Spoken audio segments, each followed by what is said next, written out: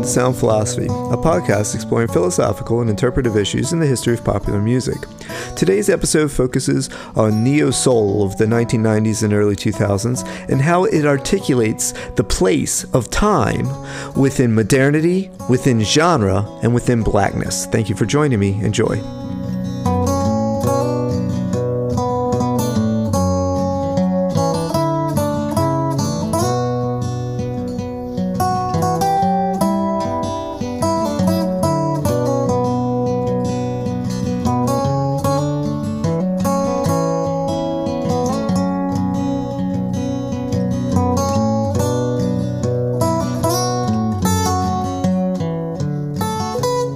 Neoliberal society, or really anyone who's living under the regime of capitalism, tends to think of time as a commodity one owns and can dispose of by free will. I can give my time to a job for a certain pay, right?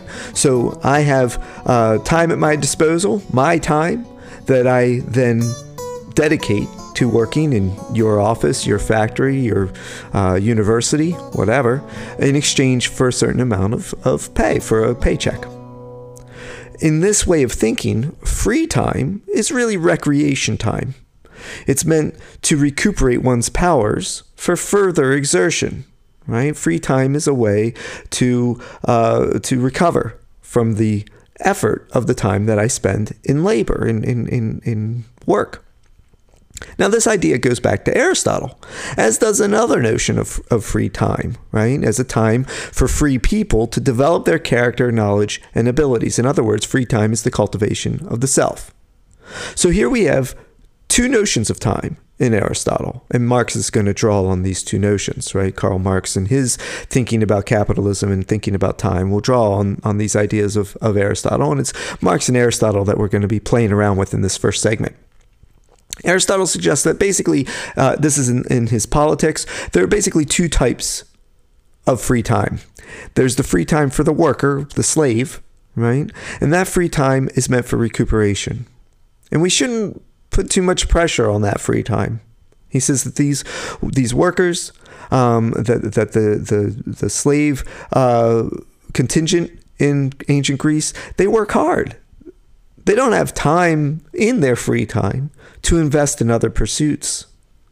And so he doesn't, this is when he's writing, for instance, about theater, he says you can't really condemn the trivial nature of the theater that they enjoy and the music that they enjoy, because it's meant really to just recuperate their powers. It's meant to help them relax after a hard day of work. But there's another kind of free time.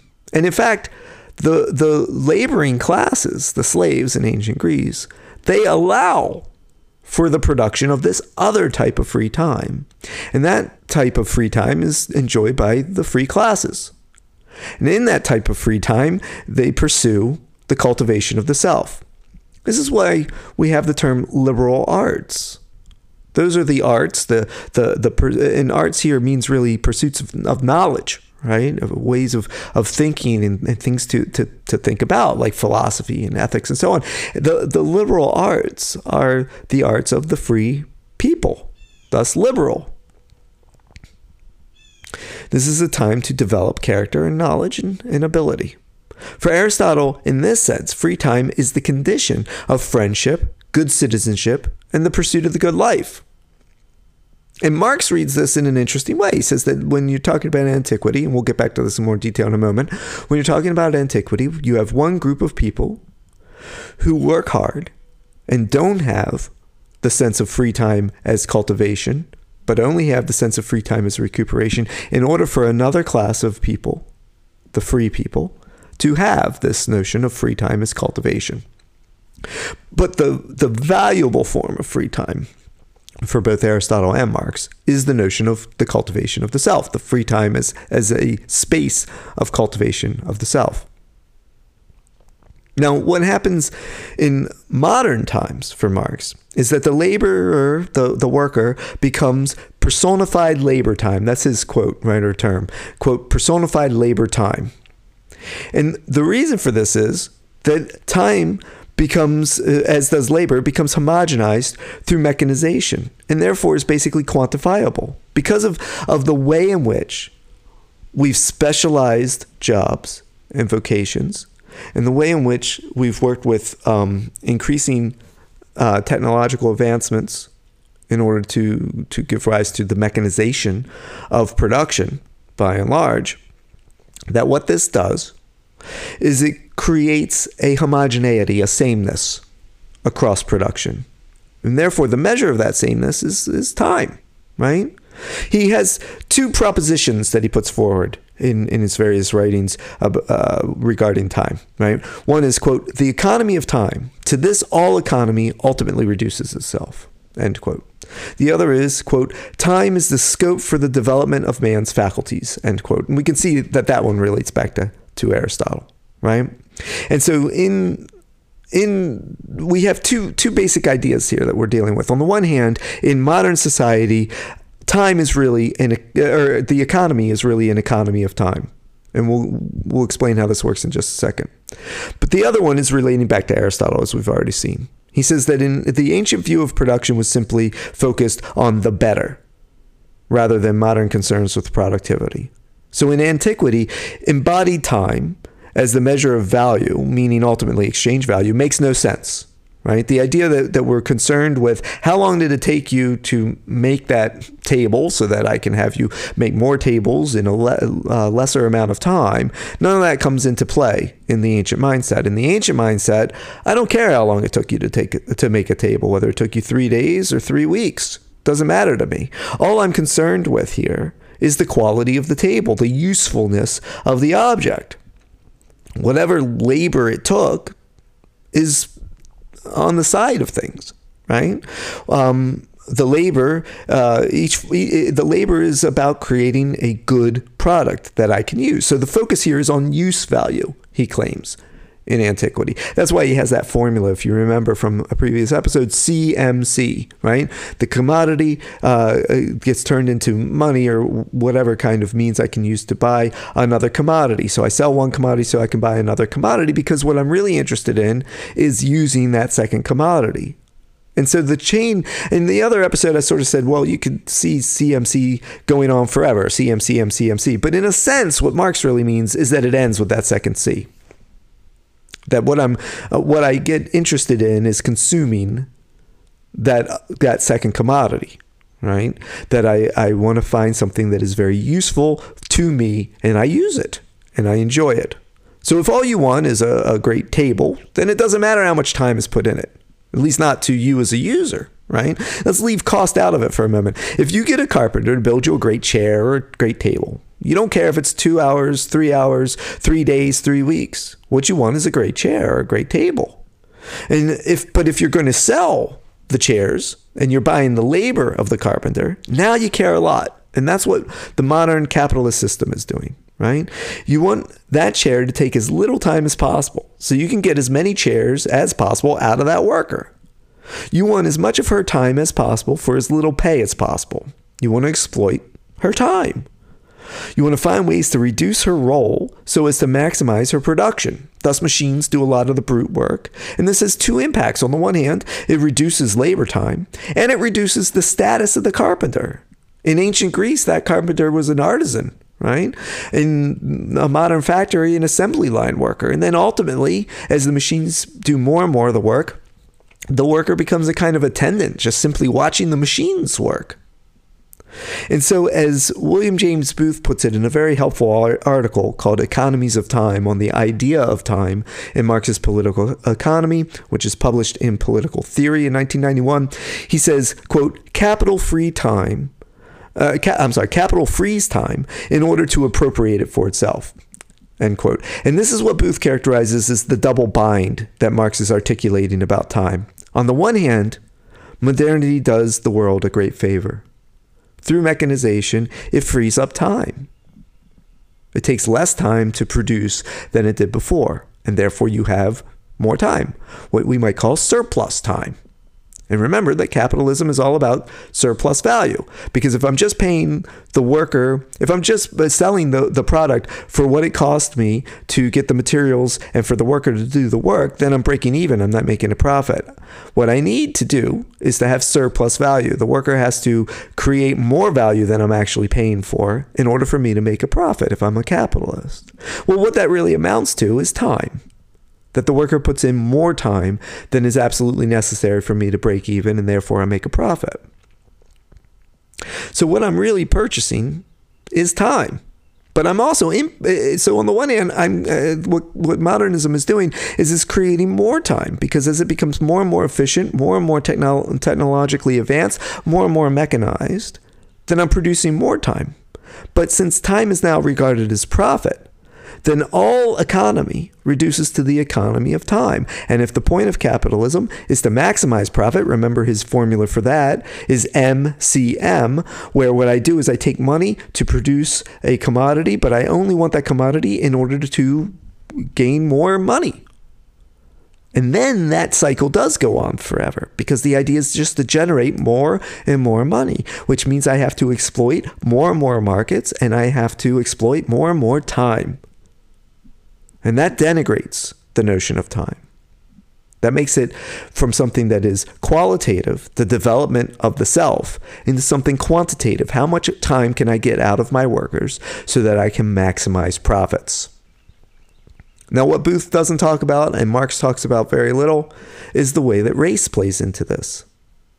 Because after all, capitalism in the US and in plenty of other parts of the world was generated in the early days of its development through slavery, through the idea that not only is time a commodity, but people are a commodity. And in some ways, that logic hasn't totally dissipated. The idea is that that workers sell themselves on a market, sell themselves and their most precious element of themselves, which is time. And you can see why that would be. This isn't directly from Marx, but you can see what he's thinking, right? Time is potential. Think of all the times you've said, if I only had the time, I would do X, Y, and Z, right? I would learn to play the piano. I'd learn to fly a plane. I'd learn to, I don't know, dig deep into ancient philosophy. And we have no right to say which of those is a worthy pursuit and which isn't, because that's the whole point. That is the development, the cultivation of the self, a free choice with free time to cultivate, right? The word, of course, comes from agriculture, the idea of growing something, building something up, making something out of the raw materials that we have, the potential that we have. And so to reduce time from a quality, from a set of possibilities of developing the self, into a quantity, a measure of how much time I can get out of you in order to exploit for profit, this is a dehumanizing move. And of course, nothing is more dehumanizing in the development of capitalism than slavery. Now, what happens as the legacy of slavery is that this issue of time and the relationship to time becomes coded racially. Time and its contradictions get laid upon the black body in a very curious way. On the one hand, of course, there's the legacy of slavery. That in the case of slavery, all of the time of the slave belongs to the master. And Marx would probably say that capitalism attempts to do the same thing through sleight of hand, through ways of making you feel like you're involved, like you have ownership, right? That I'm selling my time, and so I'm meeting you at a place of equality, when really I'm not. I can't not sell my time if I hope to live. But on the other hand, the cultural status of black people in the U.S. very quickly becomes a signifier of a kind of naturalness, a kind of pre-modernity, that black people, by being taken out of Africa, by being brought into the U.S., they retain an element of this pre-modern, pre-really rational way of living and understanding time. And this gets worked out in various ways. In Minstrelsy, of course, the Jim Crow character, on the one hand, is lazy, has no real conception of time, but on the other hand, has a sense of ownership over time, finds ways of getting out of work in order to be lazy and enjoy one's time. Right? And as we've talked about in previous episodes, there's a kind of working class envy of that among white audiences, that in a way Jim Crow represents a kind of freedom, ironically and sadly ironically. Right? But this idea that black people are both subject to time and yet have tapped into a kind of pre-modern, more natural freedom of time plays out in curious ways in the history of music, especially popular music. And so now what we need to do is look at genre and how genre plays with time, especially the genre of soul music.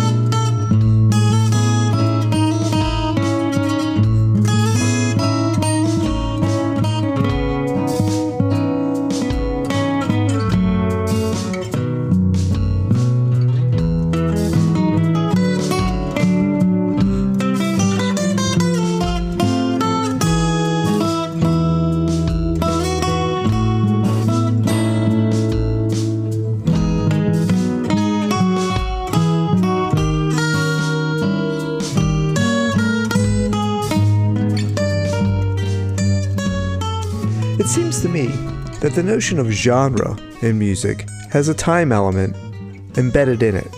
After all, genre comes from Latin genus, which means kind, and lineage. And therefore, genre as a kind of genealogy relates to development. In fact, in one sense, for the modern mind at least, it might even relate to Darwinian evolution.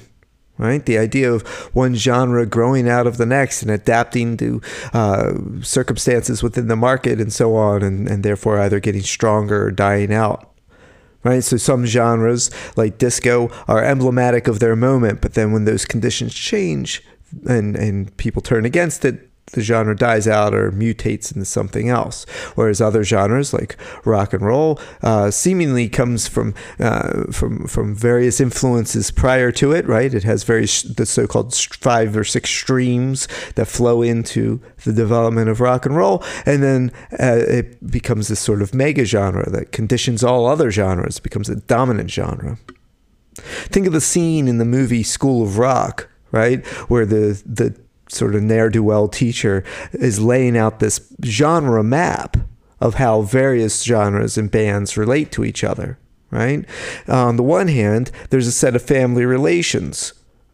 Black metal is closer to metal than it is to, say, Nashville sound and country music, right? But there's also a kind of genealogical history that he's laying out in that scene, that one band or one style gives rise to another, and so there's these web of connections that are both a set of resemblances in a kind of figurative space of proximity. One genre is similar to another, but also a kind of lineage. One genre develops out of the other, and so time enters the picture. Genre in music arises from a nexus of composition, marketing, criticism, and audience reception. And I would say none of these four poles necessarily dominates. An artist or a set of artists and producers will create a track or a set of tracks that then gets taken up by a marketing team in order to sell it. But the audience doesn't have to respond to it in the way that it was intended by those prior two forces to be responded to, right? Audiences will add in their own set of understandings and meanings surrounding genre. So genre is a categorization, but it's also a kind of activity, a process of negotiation among composers and producers, marketers, critics, and audience members.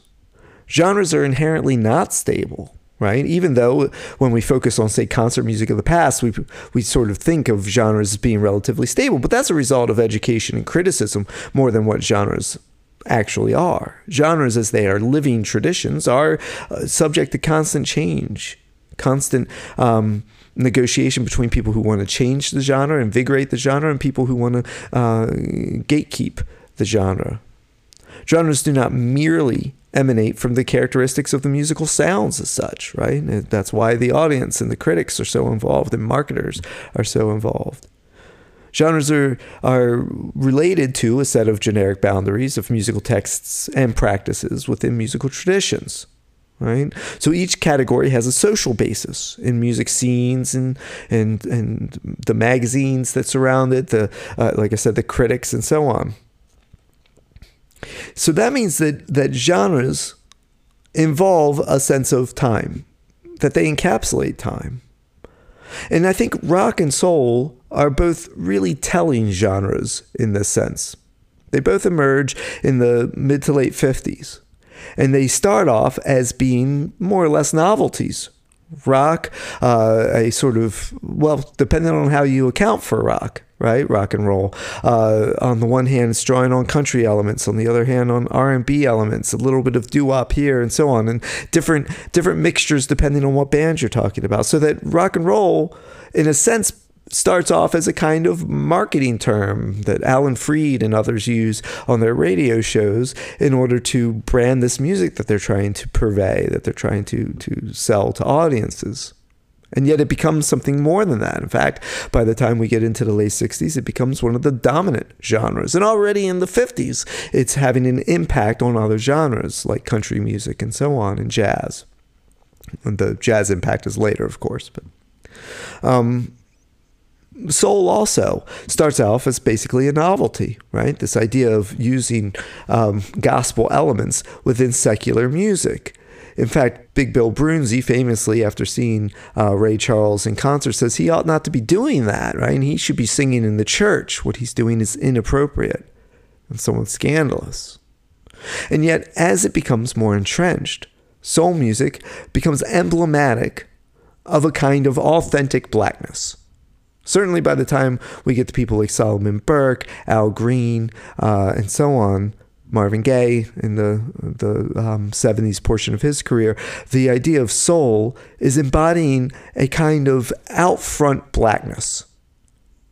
And so soul is seen as a reservoir of authenticity against the incursions of, say, rock and roll and other forms of popular music. And that's interesting because that means that soul as a genre has shifted its identity. It starts off as a kind of novelty genre, a genre that is betwixt and between, right? It's neither quite R&B nor is it quite gospel. It's a secularized gospel or a newly ecstatic form of R&B. And yet, as it progresses over the course of the 60s, in part because of the work of Ray Charles and Solomon Burke and, of course, Otis Redding, right? And really the institutionalization of soul around certain record labels and therefore fan cultures and so on, that soul becomes something else. It becomes something that in a way has always been there, even though it clearly hasn't. Just like rock feels in some ways like it's always been there, even though it clearly hasn't. In the 1990s, a group of artists in a way being sold by Kedar Massenberg, who was at first the creator and president of his own company, Kedar Entertainment, and then eventually CEO and president of Motown from 1997 to 2004. A group of artists surrounding this figure became known as neo-soul artists. Massenberg basically started his company out of his New York home in 1995, started with some seed money of $1,700, right? And he started working with Stetsasonic, the great hip-hop group, D'Angelo and Erykah Badu. They were some of his earliest clients. He also worked with Freestyle Fellowship and A+ on the hip-hop side of things, right? It's around this time that he coins the term neo-soul, because he heard in D'Angelo the distinct echoes of 70s soul music, of Marvin Gaye and Hathaway and people like that. Right? Brown Sugar was the first single by D'Angelo, and Massenberg gets it on East Coast radio, in part through this label of it being neo-soul. He has more trouble getting it on the radio on the West Coast, but then EMI, the record label, helps him out by flying DJs and their dates to the East for a D'Angelo concert. Now he's getting more radio play nationwide. So he knows how to work the system, right? He knows how to market. He was quoted in a relatively long Billboard article about neo-soul from the time as follows, quote, "However, a lot of people don't like the term." So he claims that he's coined it. And a lot of people don't like the term because they don't want this music to be looked at as a genre. Because when you classify music, it becomes a fad, which tends to go away. But soul music is soul music. There's nothing really new under the sun. But in terms of marketing today, there's the need to categorize music for consumers so they know what they're getting. So for a lack of a different term, I coined neo-soul, end quote. Now that's interesting, right? He recognizes genre on two different levels of time. On the one hand, genre can be a marketing term, and he recognizes in a way that the neo-soul is a kind of marketing term. But then he says soul is soul music, right? As though that's an everlasting term. That's timeless. That goes on, it endures. So one has the sense here that neo-soul might be temporary, that it might be a niche that will disappear, right? As he says that fads tend to go away. But with soul music, nothing's new under the sun. So this is soul music, but he has to market it as neo-soul music. After all, capitalism works constantly on promoting the new, the novelty. So the neo indicates that. And yet, neo-soul, which combines elements of traditional soul, if you want to even call it traditional soul, it's only a few decades old at this point, with elements of hip-hop, right, and modern R&B. So a lot of the electronic drums, and as we'll see in the next segment, different kinds of chord progressions and so on. It's combining this sort of cooler modern R&B aesthetic with an element of the urgency of hip-hop, and then this invocation of the heritage of the past. So neo-soul as a genre is deeply embedded in notions of time, right? Urgency, driving time forward, respect for heritage, looking to the past, to the already done, and building on the already done. Now again, I think blackness plays a huge role here. In the same magazine article, Raphael Saadiq of Tony was asked about neo-soul, and he says, quote, "New soul is disrespectful for me because you're calling something new soul. When did it stop? It never stopped. I understand it for marketing reasons. I get that. But people who really love music can't respect that because it's not new soul. You either have soul or you don't." Now notice how an intangible and extra musical quality, having soul, gets entangled with the notion of genre, right? In the same article, another Atlanta-based artist, Donnie, who had recently released an album called From the Colors Section, says, "The computer age has left us not as organic anymore." So notice, let's compare the Raphael Saadiq from Tony quotation with Donnie's quotation. On the one hand, Saadiq is saying, nothing's new. Soul is soul, right? You either have soul or you don't. You have this quality, a quality that's often associated, obviously, with blackness. You either have that or you don't. You have that authenticity or you don't. But Donnie sees there's a threat at hand. that the computer age has left us less organic. We're more modern, we're more mechanized. There's a Marxist element to what Donnie's suggesting here, right? We no longer have that sense of cultivation in free time. And that's what, after all, what music's all about, right? What commercial music's all about. They're selling you time. If you buy an album, you're buying X amount of time for leisure. Now, you can think of that leisure as recuperating in order to work harder the next day, or you can think of that leisure as cultivating the self. There's room for dispute there. But either way, you're being sold time. And that's what Massenburg is recognizing in his discussion of marketing, right? That what he's selling you is not only time as a commodity of something that you can enjoy in your spare time or your leisure time. He's selling you this strange amalgam of time within the genre of neo-soul. Because on the one hand, there's the hip-hop element, the mechanized drums, right? And the as we'll see, studio manipulation that's quite often used in neo-soul. On the other hand, there's this bid for the past, a nod to a past genre that is now posited as timeless. So you have the timely with the timeless, the now with the then, the temporary or the novelty with the permanent and the forever aspect of soul, the timeless aspect of soul. Let's take a look at how this works out in the details of the music.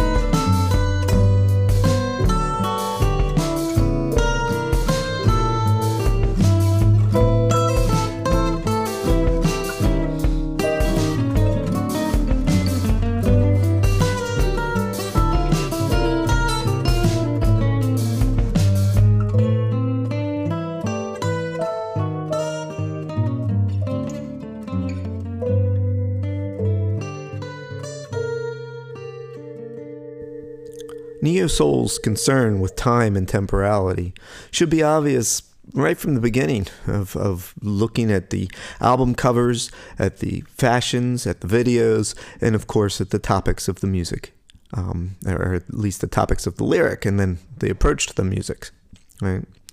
Let's start with the topics, right? The easy way to brand them is, of course, to say that they're Afrocentric topics, but they mix elements of the traditional and the modern, right? And things in between. So they mix elements of modern 1990s at that time, black concerns, with, of course, the overarching notion of traditions that have been lost, that go back to Africa, and the nature of that loss, the nature of this kind of special nostalgia that we'll return to in a bit. And then, of course, they move through the 60s and the 70s, which maps onto the musical styles, but also to some of the political elements, the return of symbolism and of concerns of the Black Power movement.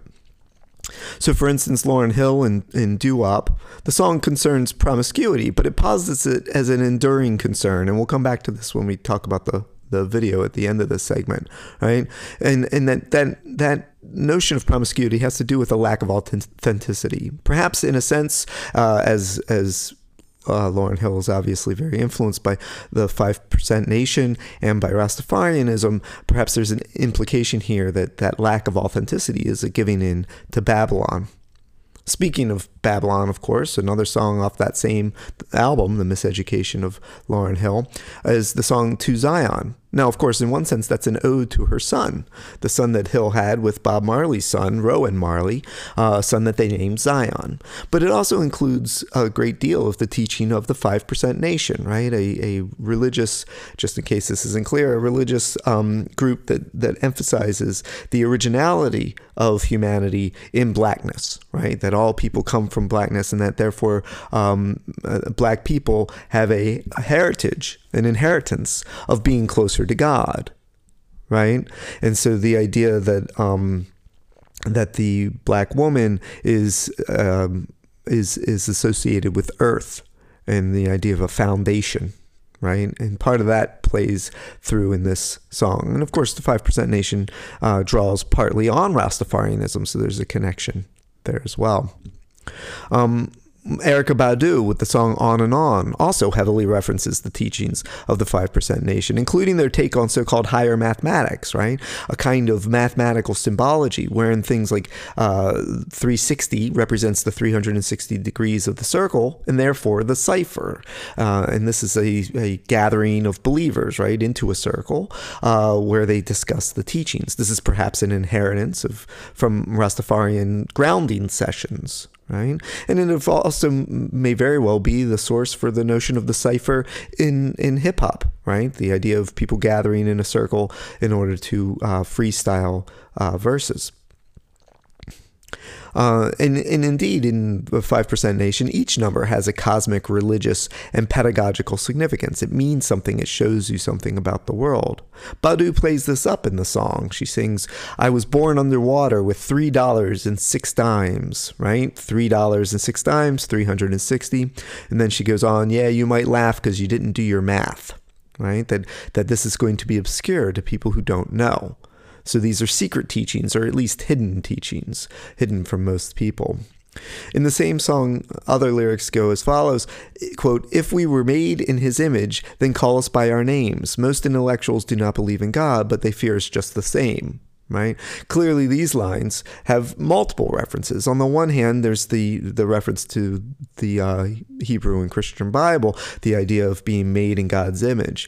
But call us by our names, of course, refers in some way, I would think, to the fact that African immigrants, forced immigrants, slaves, had lost their original names in the Atlantic slave trade, and therefore were given other names. This is the reason, of course, that Malcolm X turns his name into X, right? The idea of not using his slave name. And so this idea of call us by our names gives us that respect, but of course, that's no longer really available to most African Americans whose families have been here for generation after generation.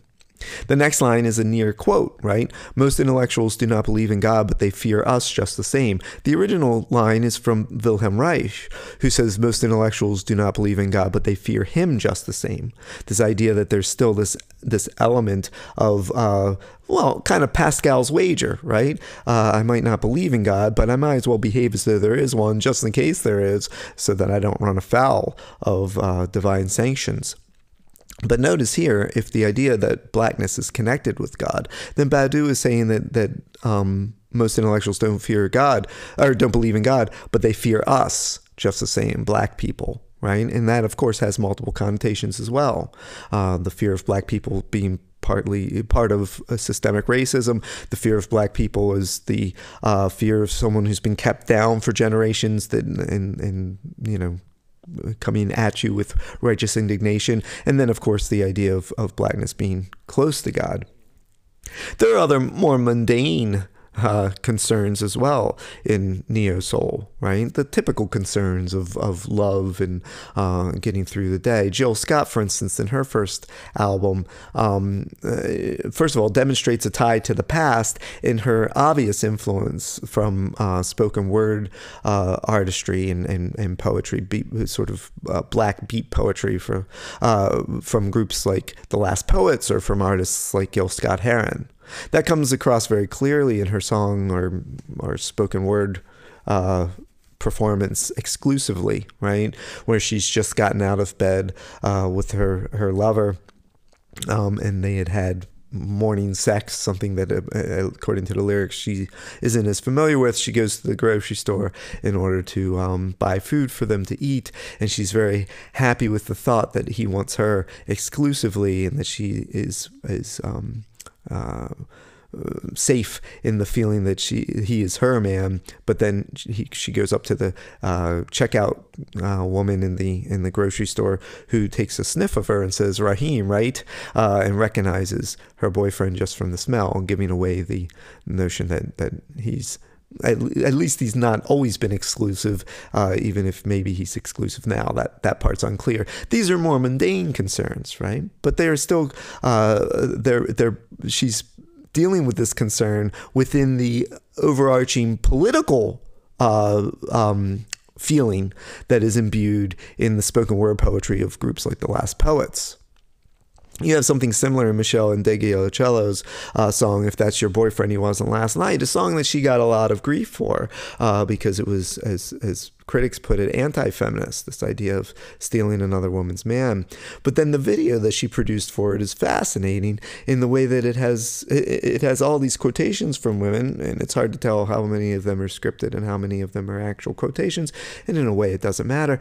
But Ndegeocello allows the quotations to override the song throughout. And some of the quotations are about having one's man stolen. Some of them are about having stolen men. Some of them are about regrets and comeuppance and so on. And it paints a much more complicated picture that our personal lives are political in these ways, and that gets brought out even more within the political context of neo-soul.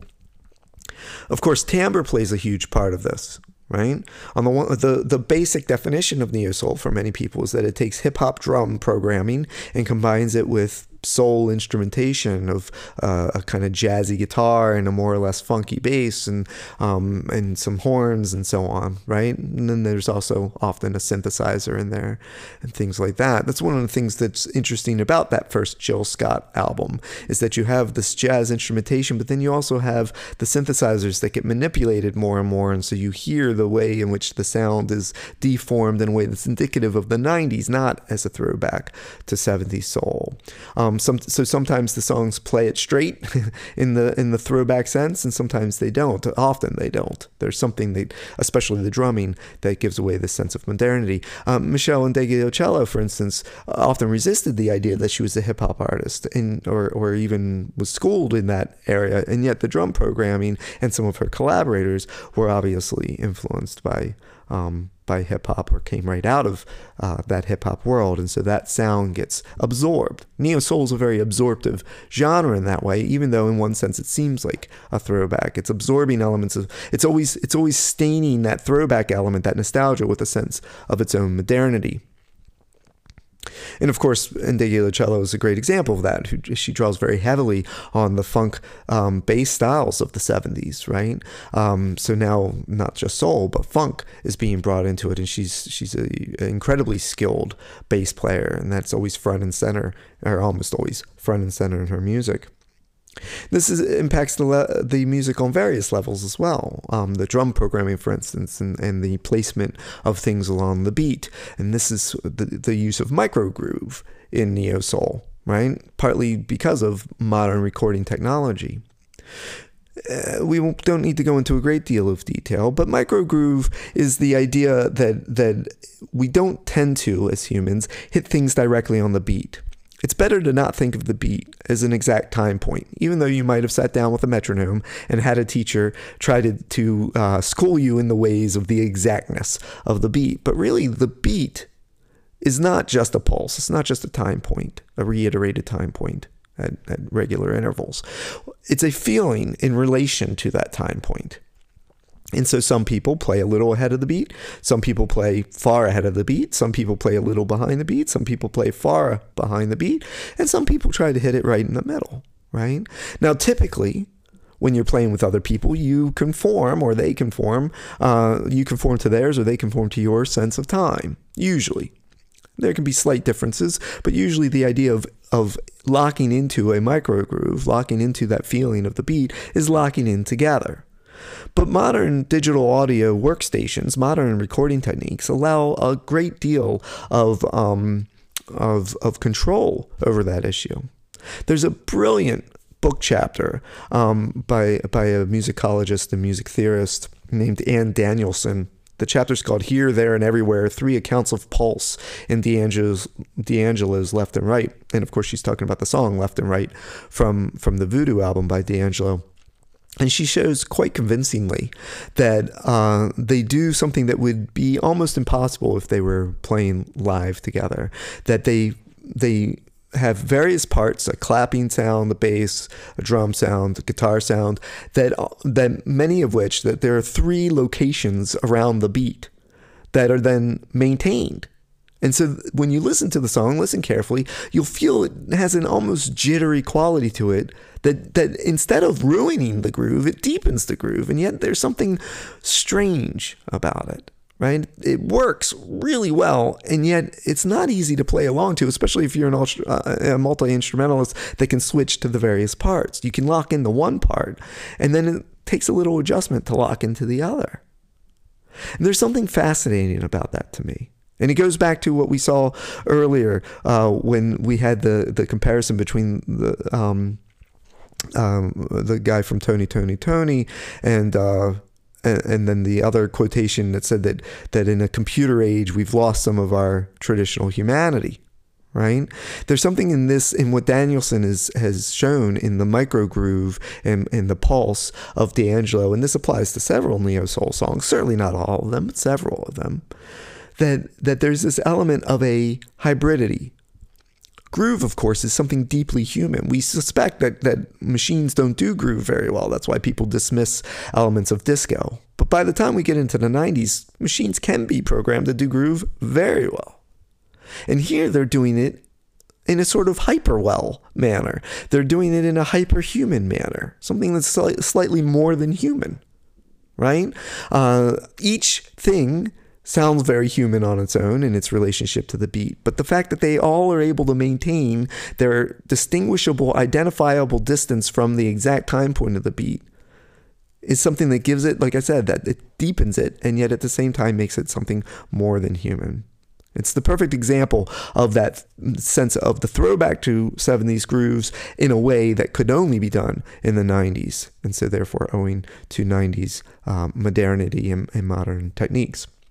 The same applies to some extent, the same notion of temporality, at least, applies to the use of tonality in a lot of this music. Let's take just a few quick examples, right? The tonality here is often wandering, drifting, undirected, right? It seems static in some ways. It seems like it could go anywhere. And sometimes these are relatively simple chord progressions. A good example, for instance, is Brown Sugar by D'Angelo. And if you thought there wasn't much of a progression to that song, you could be forgiving because it's just very static. It keeps moving on and on. But there's 4 chords. There's E minor, A major, B minor, F sharp. And that just cycles through. Now, because we keep coming back to the E minor, it's probably in E minor, but the chords don't really define it in any strong way. You could do that same progression starting on the A.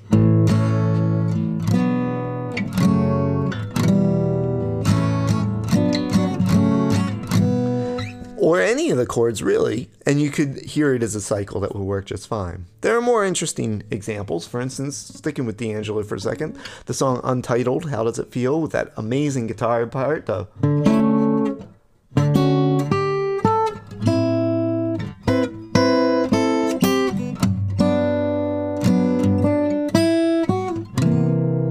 right? But notice that the chords there, D major 7, so we clearly are in D in some fashion, but that gets followed by an A minor, not its dominant, which gets followed by a G major 7, which does fit to the key of D quite well, and then that's followed by a C dominant 9th chord, which can be the lower 7th and therefore function back to the D. But the easiest way to really understand what's going on here is is that inner voice that has this chromatic motion down, so that we go from the major seventh in the D minor chord to the third in the A minor, the major seventh in the D7 major 7 chord, then to the C natural, and then to the B in the G chord, and then to the B flat in the C chord. You don't need to worry about each detail, just notice the voice leading. And that holds together these chords.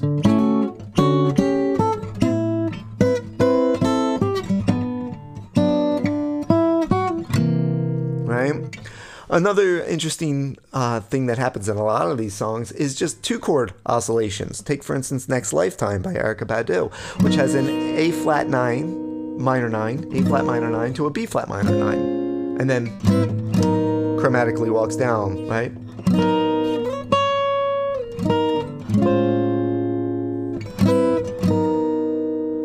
Now, when you hear the tune, and she starts singing over it, first of all, you might ask yourself, all right, well, what key are we in here?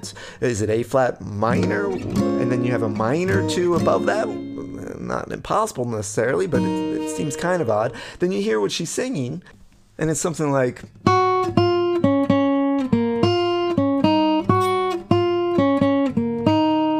And that sounds an awful lot like what's being implied is an E flat minor, right? Keep returning to that E flat there. And that sounds a lot like what we would expect, that kind of melodic motion in E flat minor. And yet an E flat minor chord's never played in the whole thing. And so there's a real possibility here, and I think it's the right way to read this, that you have this 2-chord oscillation that defines a key where the actual tonic chord never actually appears in the song, right? It's outlined in the melody and yet never actually appears in the song. Something similar, but a little simpler, happens in Lauryn Hill's Doo-Wop, where again, it's just a 2-chord oscillation. Even a 5-1 progression can be made to be somewhat static and off-kilter. For instance, in Erykah Badu's On and On, where you get this figure over and over again, right? It's just a B 7 chord with a sharp 5 that then goes to an E minor 7. And so you can say, well, that's clearly 5-1 in E minor. It's not that big of a deal, except notice what's up top. In the first chord, that sharp 5 is the G, right? Or really an F double sharp, but a G. And then that goes to the E minor 9, which has the F sharp at the top. So the note that you expect to be over the E minor, which you sort of expect is, right? Where the F sharp would have been over the B and the G would have been over the E minor. But instead you get the reverse.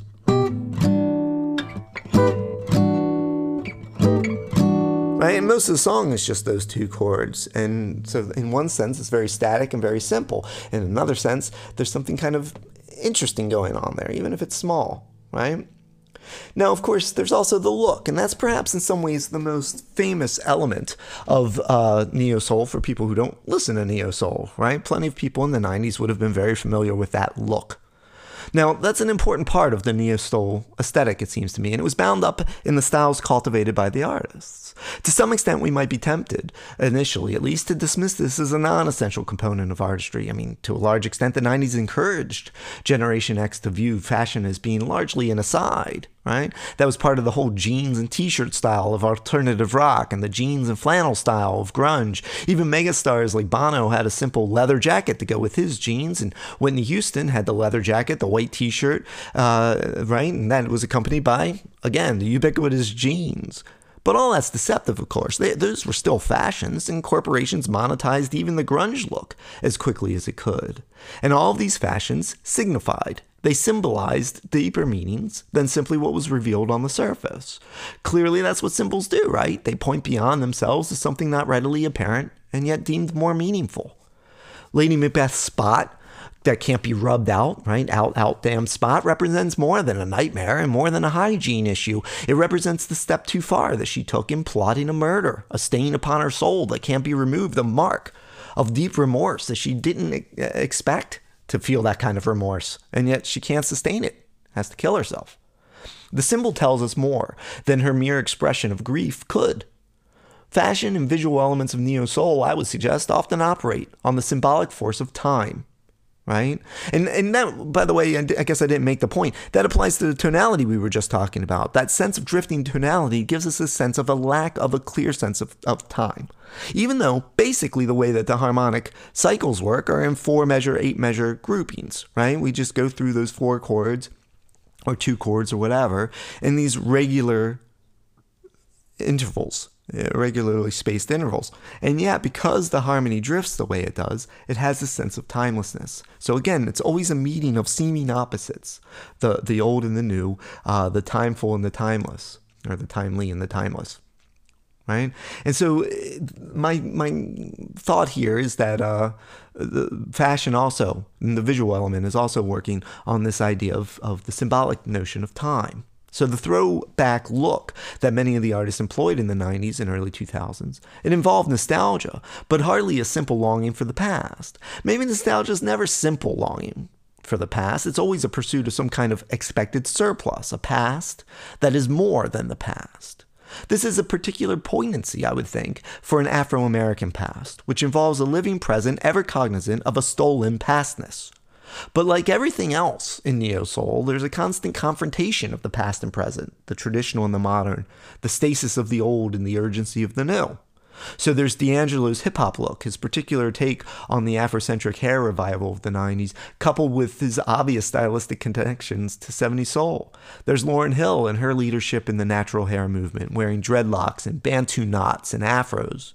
Joan Morgan, in her book on Hill, claims that Hill normalized dreadlocks as a Pan-African style not necessarily connected to Rastafarianism. Even Ebony magazine credited Hill with the kind of style grounded in a double temporality that I'm attempting to address here, right? They wrote this. They didn't call it double temporality. That's my term. But what they called it was this, or how they put it was this. She, quote, helped to usher in a new standard of beauty for black women, one grounded in the richness and authenticity of their African heritage, end quote. So notice it's a new standard, but grounded in the past.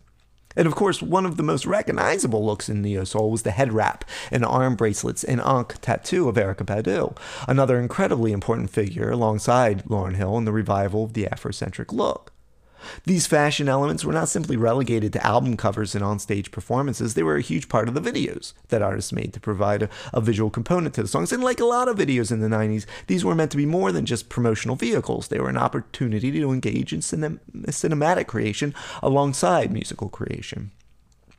Let's just briefly touch on 3 videos, or maybe a 4th as well. Doo-Wop, obviously, by Lauryn Hill. It deals with this idea of confronting 2 different times right from the beginning. It starts with it has throughout it a split screen, right, where you have 2 different Lauryn Hills. One is based in 1967 and the other in 1998, and we know the dates because of the opening of the video. And so this is part of how her message about promiscuity and about the authenticity of the self is applied on the larger scene, right? So, and there are clever ways throughout the video, if you haven't seen it, you should, to maintain that split screen. It's not like there's just a little dividing line that comes down. And so it shows that these 2 times that are being held apart perhaps aren't as far apart really in the greater imagination as they might have been, right? On and On by Erykah Badu is another one that has an interesting conglomeration of symbols and so on. We already mentioned the 5% Nation influence on this song, and some of that comes out in the video where Erykah Badu is in this more or less rural situation. She's doing some cleaning and so on. At one point, she even chases the dog and winds up with mud all over her face. And so that's both a comic moment, but it's also around the point where she's referencing the earth as part of female identity. And so there's the 5% allusion to that. There's even a part where she pops up with a piece of straw in her mouth and takes it out in a kind of joking manner. So there's this play constantly between the sort of range of Afrocentric symbols and then a kind of lightness to it, a kind of humor. Even with the head wrap, when she has at the end, she's performing in a barn And everyone's dressed in this kind of 1940s jazz style, more or less, with the big double bass, with the bass player that's accompanying her. And someone says, "Tell me that ain't my tablecloth," looking at her head wrap. So there's the kind of lightness to it the whole time. Her video for Next Lifetime is perhaps even more striking in some ways. On the one hand, the premise of the song is that she's with someone else, she's in a committed relationship, but she has somebody that she's attracted to. Well, maybe she can be with him in the next lifetime, right? Because she's not going to leave her current relationship. She's not going to betray the person she's with now in order to be with this. So again, it's addressing the issue of promiscuity and infidelity, but from the point of view of someone who remains faithful, but kind of wishes they didn't have to, at least in some way. And so there's this fantasy of the next lifetime. But the way that the video works it out is you go from ancient Africa to the U.S. during the civil rights movement, right, and the Black Power movement, and then into the future, into the 3000 something year of the future, right, and this idea that part is particularly striking. Well, first of all, the idea that there's a scene in the middle with the Ku Klux Klan and what is ultimately a love song or a sort of ode to forbidden love that one doesn't pursue, is already a kind of striking intrusion of historicism into a music video about a quite different topic. But then at the end, the future has them still dressed in these Afrocentric clothing and participating in ancient, what is labeled as these ancient African selection ceremonies, where they're selecting their mates. And yet, of course, it's labeled as being in the distant future, and the sort of, ultimate postmodernism. So there's, again, this very strange, interesting take on temporality there. And not the most interesting, I suppose, but one that I think sums things up well is the video for Brown Sugar by D'Angelo, where it starts with him going to his rehearsal space and he sees a guy, an older man, from a previous basically at the age of his grandfather, right? So someone who's from the jazz age in a way, who's talking about